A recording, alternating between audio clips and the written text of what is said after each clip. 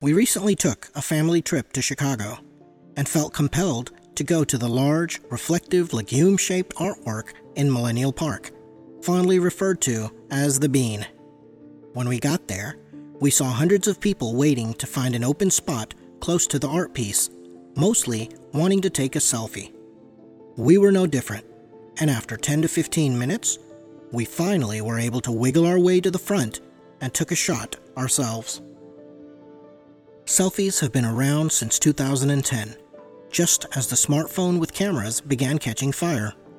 The word selfie, however, wasn't recognized by the Oxford Dictionary until 2013, but the word grew in such prominence in a short period of time that the year 2014 was declared the year of the selfie. Now, in 2022, 4% of all photos taken are selfies. 92 million selfies are taken every day. 50% of all millennials have posted a selfie. 82% of all young adults under the age of 35 have taken a selfie. 52% of adults have never taken a selfie, while 4% take one every single day. 50% of teens edit the selfie before posting, and 52% of selfies are about the appearance. At the end of the day, selfies are about the self. What I look like, where I am, where I've been, who I'm with, and what I'm doing. In a 2013 Time magazine article, Millennials, the Me generation, columnist Joel Stein wrote that individuals from 2009 versus those in the 1980s were much more narcissistic.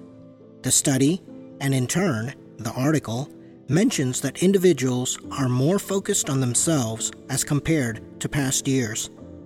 As a society, we were becoming more and more self-focused, and this was even before selfies caught fire.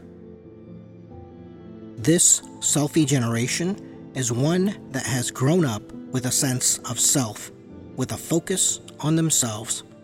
For some, it seems narcissistic, and to others, it seems normal. It has become commonplace for us to be oblivious to those around us while we focus on our perfect selfie. The lighting, the angle, the pose, everything must be perfect.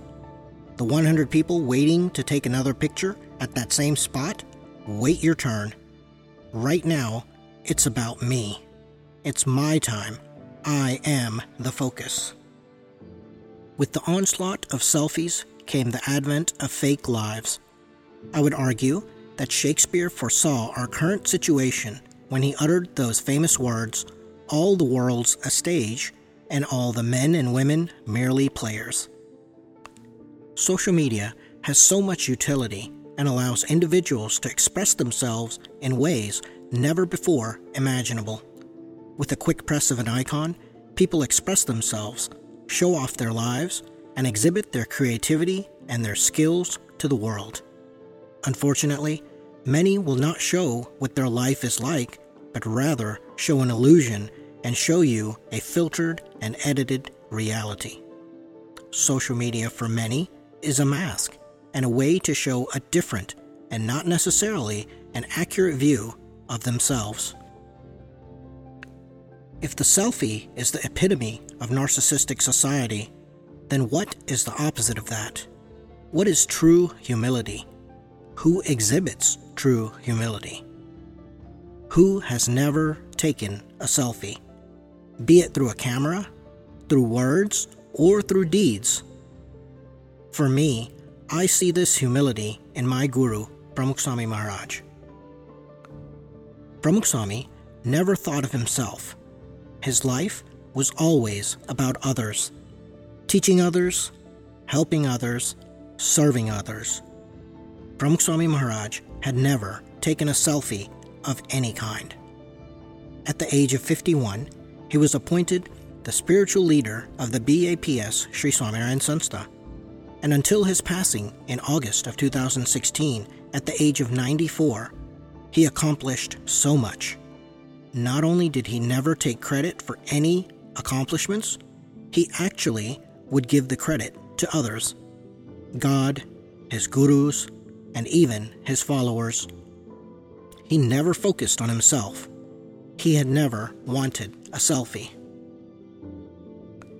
He's gifted this world with 1,100 mandirs and over 1,000 sadhus. He's transformed millions of lives for the better through his anti-addiction campaigns. He's uplifted tribal communities, inspired women's activities, and directed disaster relief operations around the world. He's been honored and felicitated almost every single day of his 45 years as guru. However, if someone pays a compliment, without a moment's hesitation, he'll say it's all due to the grace of God and his gurus, as he has never taken a selfie. Once, Deepak Zaveri, a reporter for the India Post, the United States edition, interviewed Pramukh Swami Maharaj. He asked, "Don't you ever tire from the constant travel and your organization's growth?" Swami replied, "It is God's work. I don't believe that I am doing anything. It is all due to the Guru's blessings and God's inspiration. You only feel the burden on your head if you try to carry a pot of water. If you swim in the ocean, thousands of gallons of water are above your head, but you don't feel anything. In the same way, you should always pray to God, saying, 'You are doing everything through me.' It is God who will guide us through success and failure. You can work in a way that pleases Him and produces results that please everyone." Deepak replied, "Humility is the foundation of your organization." I would take it a step further and say, this is the result of humility being the foundation of Swami's life. His life was all about others. That is why his most famous quote and his life's motto was, "In the joy of others lies our own." His life was centered around helping others, bettering others, uplifting others, and always without the need of a selfie. It is this sense of humility that sets the tone by which I and many others strive to live their lives.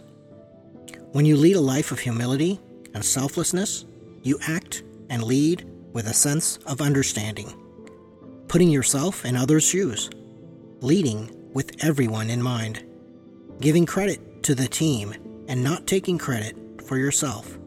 This is also the basis behind the philosophy of servant leadership.